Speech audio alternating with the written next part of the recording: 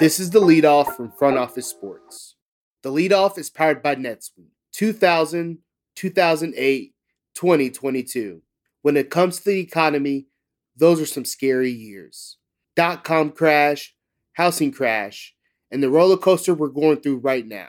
One thing is certain, it's a dangerous time to not know your numbers. But over 31,000 businesses have the confidence and clarity they need because they rely on NetSuite by Oracle, their number one cloud financial system.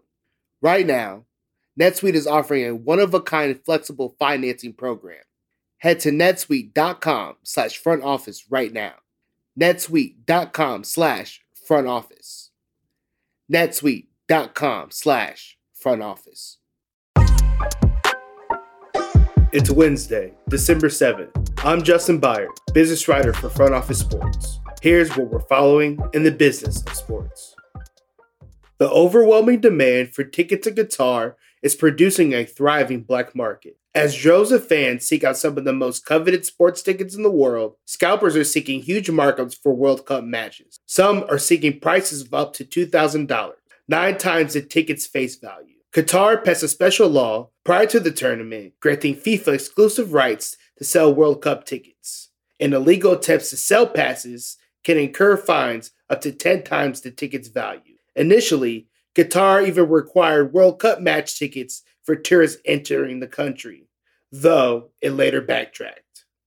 In soccer, a new women's sports organization is looking to capitalize on the growing popularity of women's soccer by launching a pro league in Canada.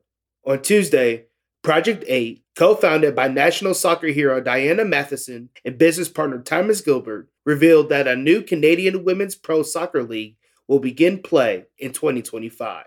Project 8 is looking to catch the rising wave of interest in women's soccer around the world. The United States NWSL set multiple attendance records this season, and its championship game notched record viewership in October. Commissioner Jessica Berman expects 5 to 10 official bids for the league's own expansion by 2024.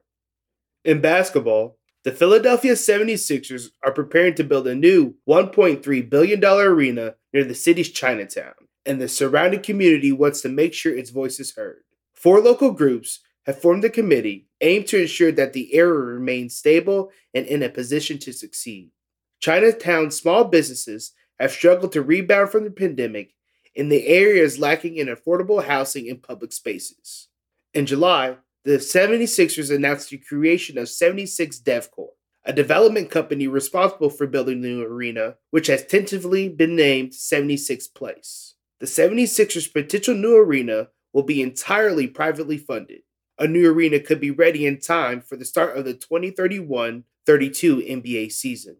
And finally, the Arizona Coyotes arena project has been cleared for takeoff by one of its biggest opponents. Phoenix Sky Harbor International Airport is apparently backing off its opposition to the Coyotes' plans. It had previously sought to block the project on the grounds that the proposed development was in the airport's flight path. The Coyotes hope to build a $2.1 billion arena and surrounding development on land owned by Tempe.